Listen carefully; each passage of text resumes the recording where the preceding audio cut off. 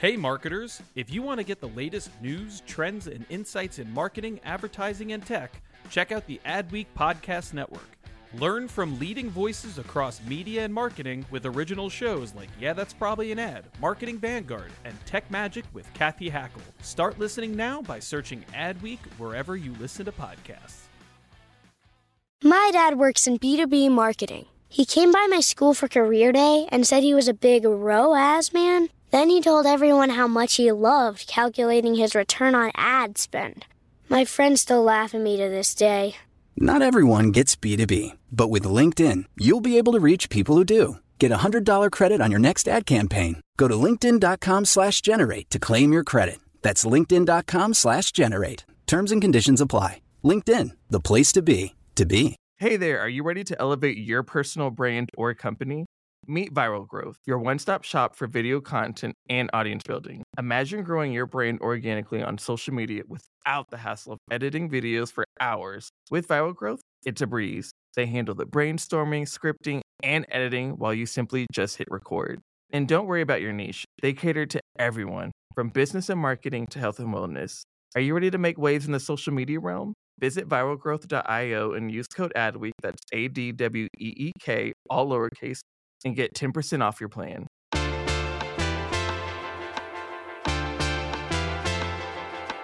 You're listening to Yeah, That's Probably an Ad. This is the Adweek podcast where we talk about marketing, media, advertising, technology, pop culture, because in the end, everything is an ad.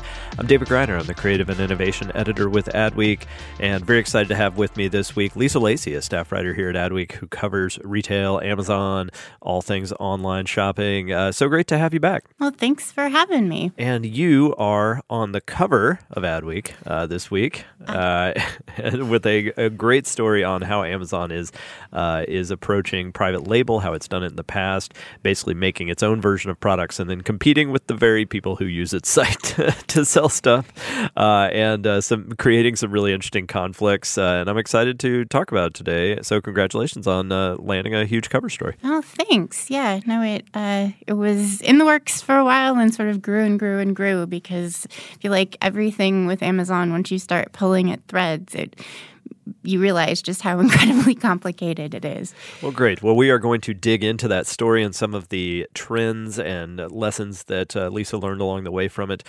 First, I just wanted to thank everyone who turned out for our Elevate Creativity event in New York City just a few days ago as I record this. It was just a wonderful event. It's my favorite event that we do here at Adweek all year. It's a one-day creative conference, tons of speakers, great turnout. I had several people come up to me and mention that they are listeners to the podcast, and it's just, I love hearing that. I love meeting everybody. So really wonderful experience. And just big thanks to everyone who made time to come out there for a full day. And it was super insightful. We will do it again next year. So keep an ear out around this time next year for our next Elevate Creativity event. And with that, let's get to it.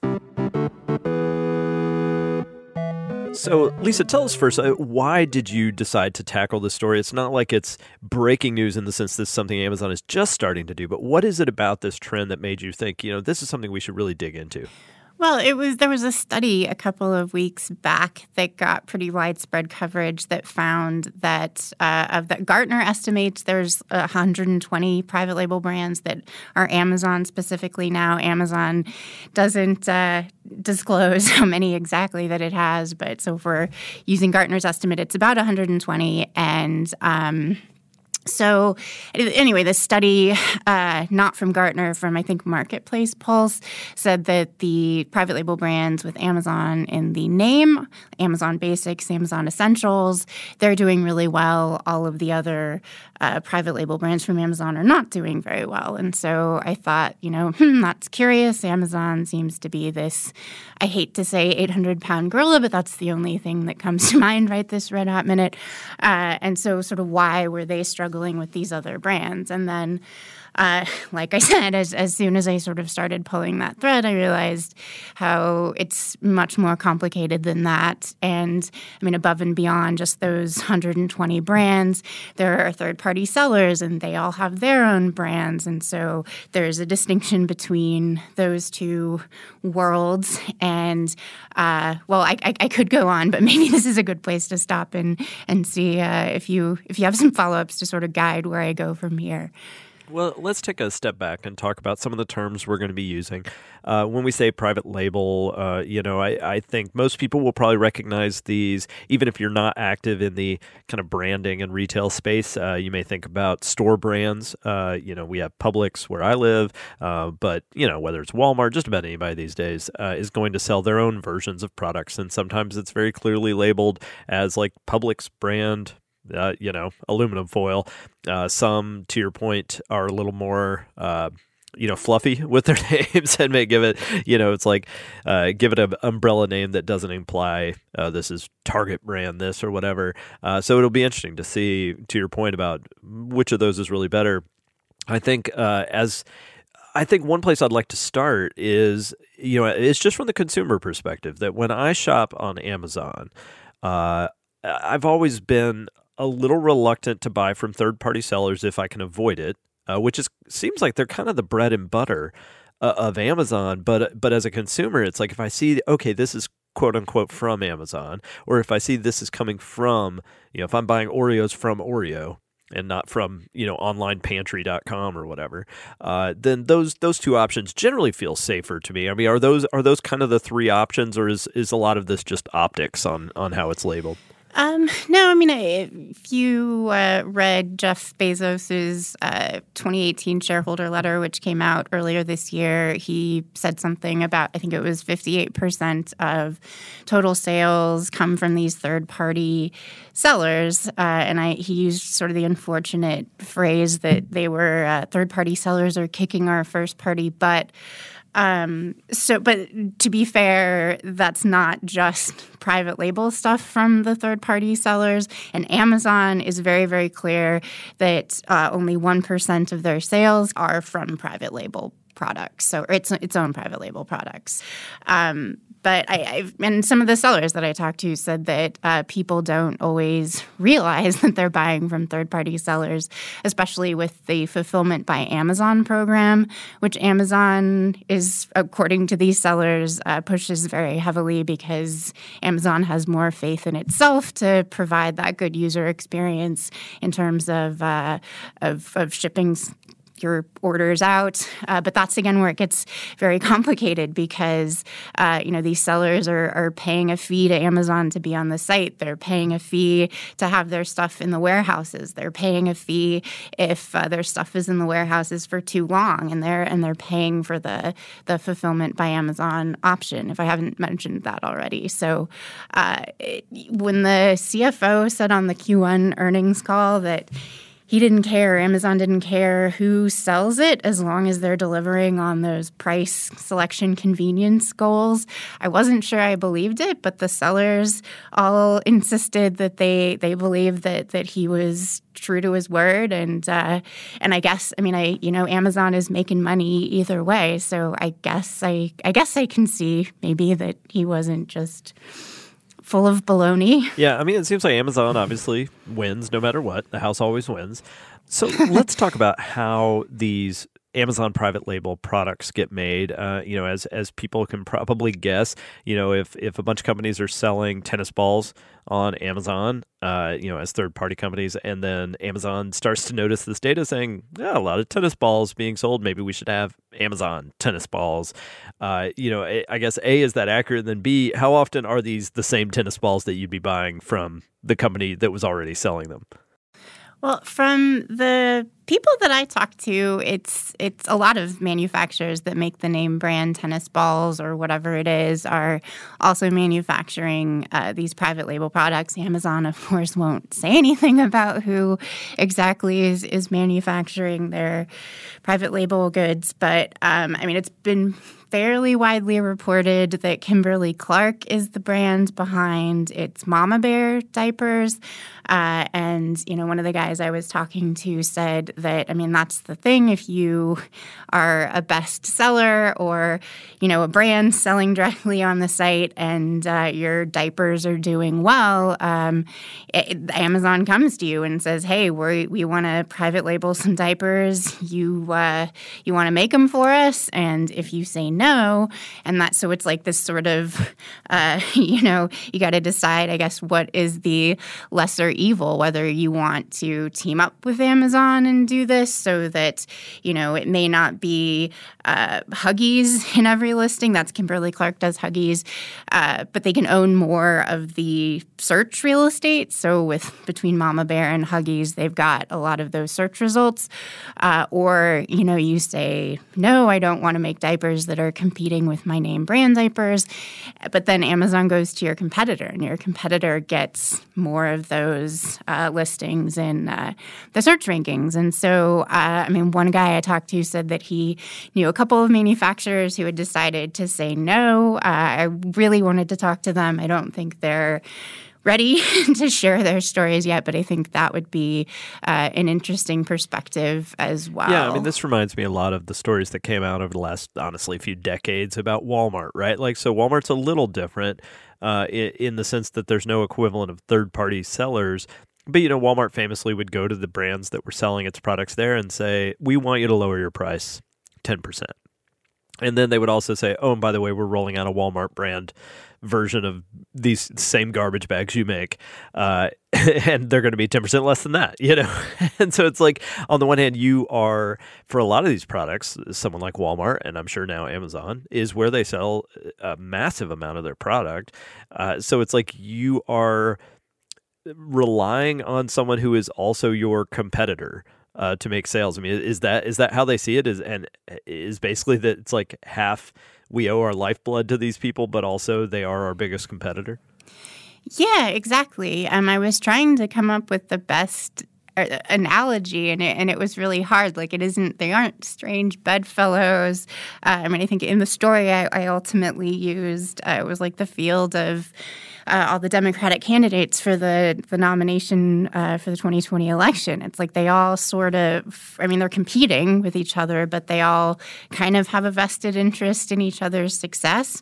And so, Amazon gets fees from all these third-party sellers. I don't know whether they would prefer that their own goods get sold over these third-party sellers. But, and another thing I thought was interesting was there was some point in my conversations with all of these third-party sellers where they all sort of freaked out a little bit and wanted to make sure that I understood how grateful they are to Amazon, because Amazon gives them access to this huge audience and has all of these tools. And Jeff Bezos, I think, also sort of patted himself on the back for all of the best, I hate to say best in breed, but again, it's the only thing I can think of, these industry-leading solutions that Amazon has come up with for its third-party sellers. He really sort of knocked eBay in that letter, too, and said, one of the reasons why they're so successful is because they have these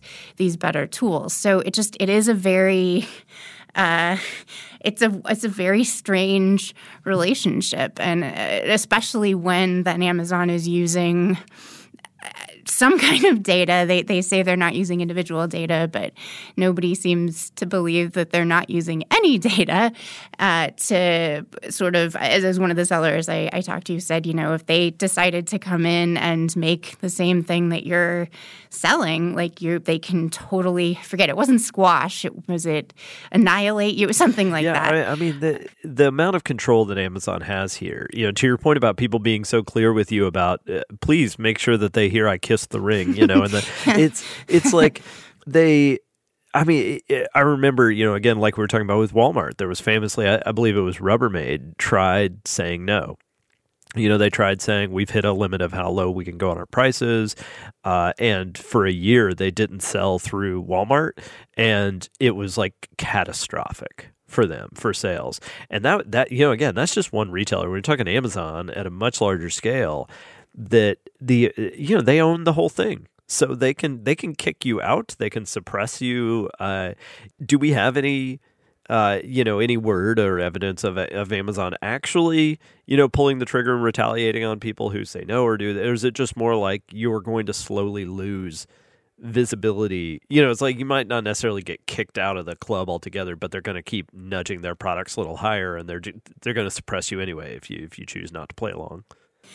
I mean, I think there's definitely some, at least suspicion that it's definitely using its own tools to its advantage and perhaps, ranking its own products higher or using its own ad products on competing items. I feel like batteries is an example that comes up a lot with their Amazon Basics batteries being advertised. But don't quote me on that. I may be butchering that a little bit. But, something where an Amazon product is advertised like above a brand name product.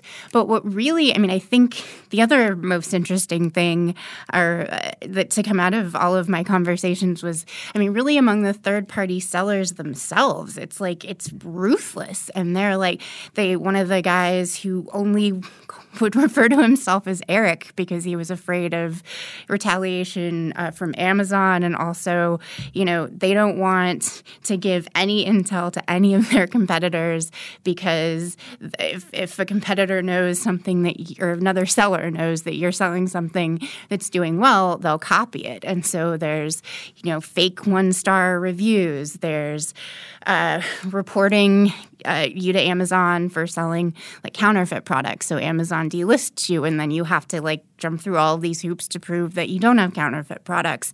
And they even said there was something like a loophole at the U.S. Patent and Trademark Office. So it's easy to change the address on patents. And so you can do that and then just hijack somebody's patent.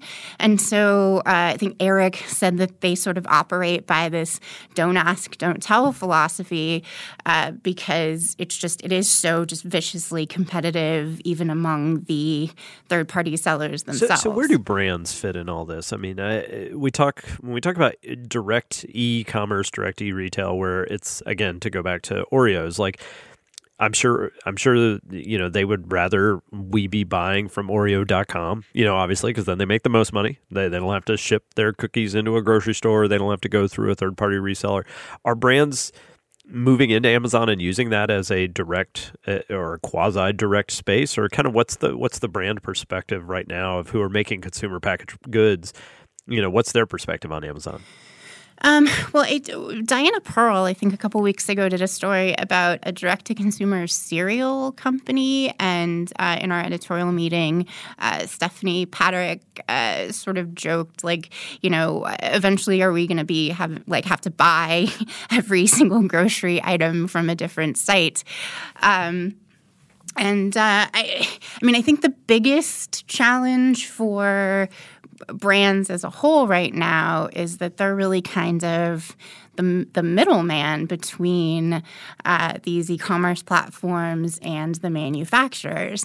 And so, again, some of the people I talked to for this pointed to Harry's, that razor company that has its own factory, and saying that, when you control the manufacturing, you have a little more safety, I guess. You're against one of those e-commerce platforms just sort of cutting you out by going directly to the manufacturers. And so I wonder whether we're going to start to see these big CPG companies acquiring more of the direct-to-consumer brands that control the manufacturing just as a way to sort of protect themselves from being cut out of the middle part of this.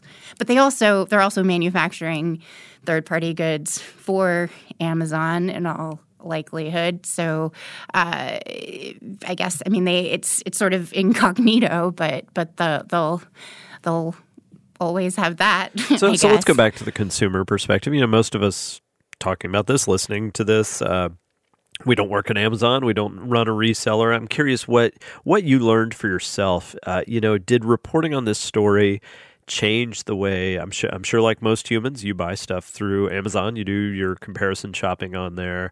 Has it changed how you look at these products and the pros and cons and kind of the reality of what you're looking at? Now that I know that, a lot of these private label brands are being made in the same factories, the same manufacturers. I'm certainly more likely, I guess, to give the private labels a shot. And especially like when it comes down to price. I mean, that's kind of I order groceries through Amazon Fresh, and I feel like I get a lot of those Happy Belly products like cheese and eggs and stuff because they are cheaper than everything else. And even price is Amazon has always sort of that's one of their three goals: price, selection, convenience. But that, according to the Gartner study, anyway, has guided a lot of their product development efforts with these private labels, and they're focusing on household goods where price matters more than brand name.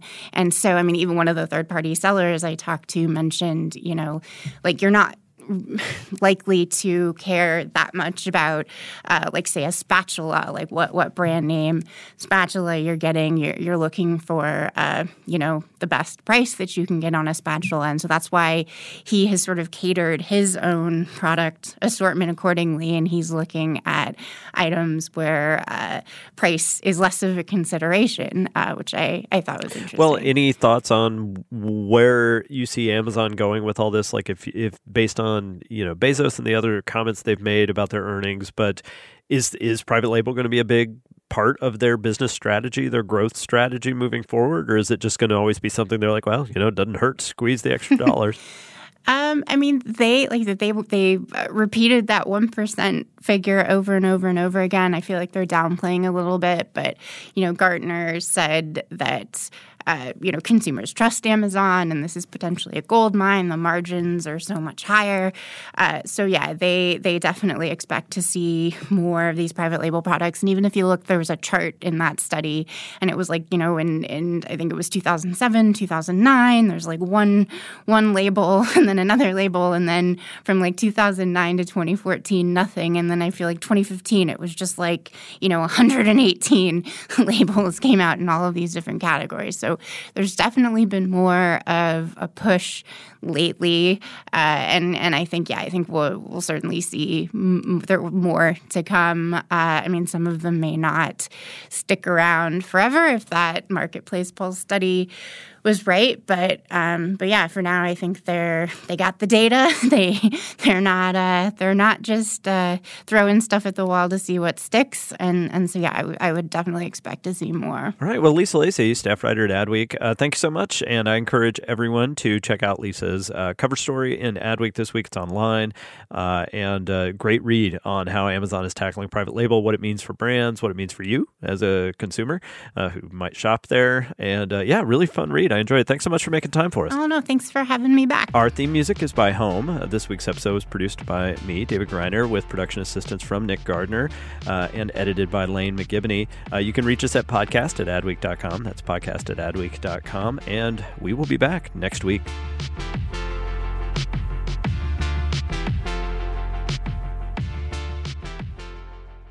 Hey there, are you ready to elevate your personal brand or company? Meet Viral Growth, your one-stop shop for video content and audience building. Imagine growing your brand organically on social media without the hassle of editing videos for hours. With Viral Growth, it's a breeze. They handle the brainstorming, scripting, and editing while you simply just hit record. And don't worry about your niche. They cater to everyone, from business and marketing to health and wellness. Are you ready to make waves in the social media realm? Visit viralgrowth.io and use code ADWEEK, that's ADWEEK, all lowercase, and get 10% off your plan.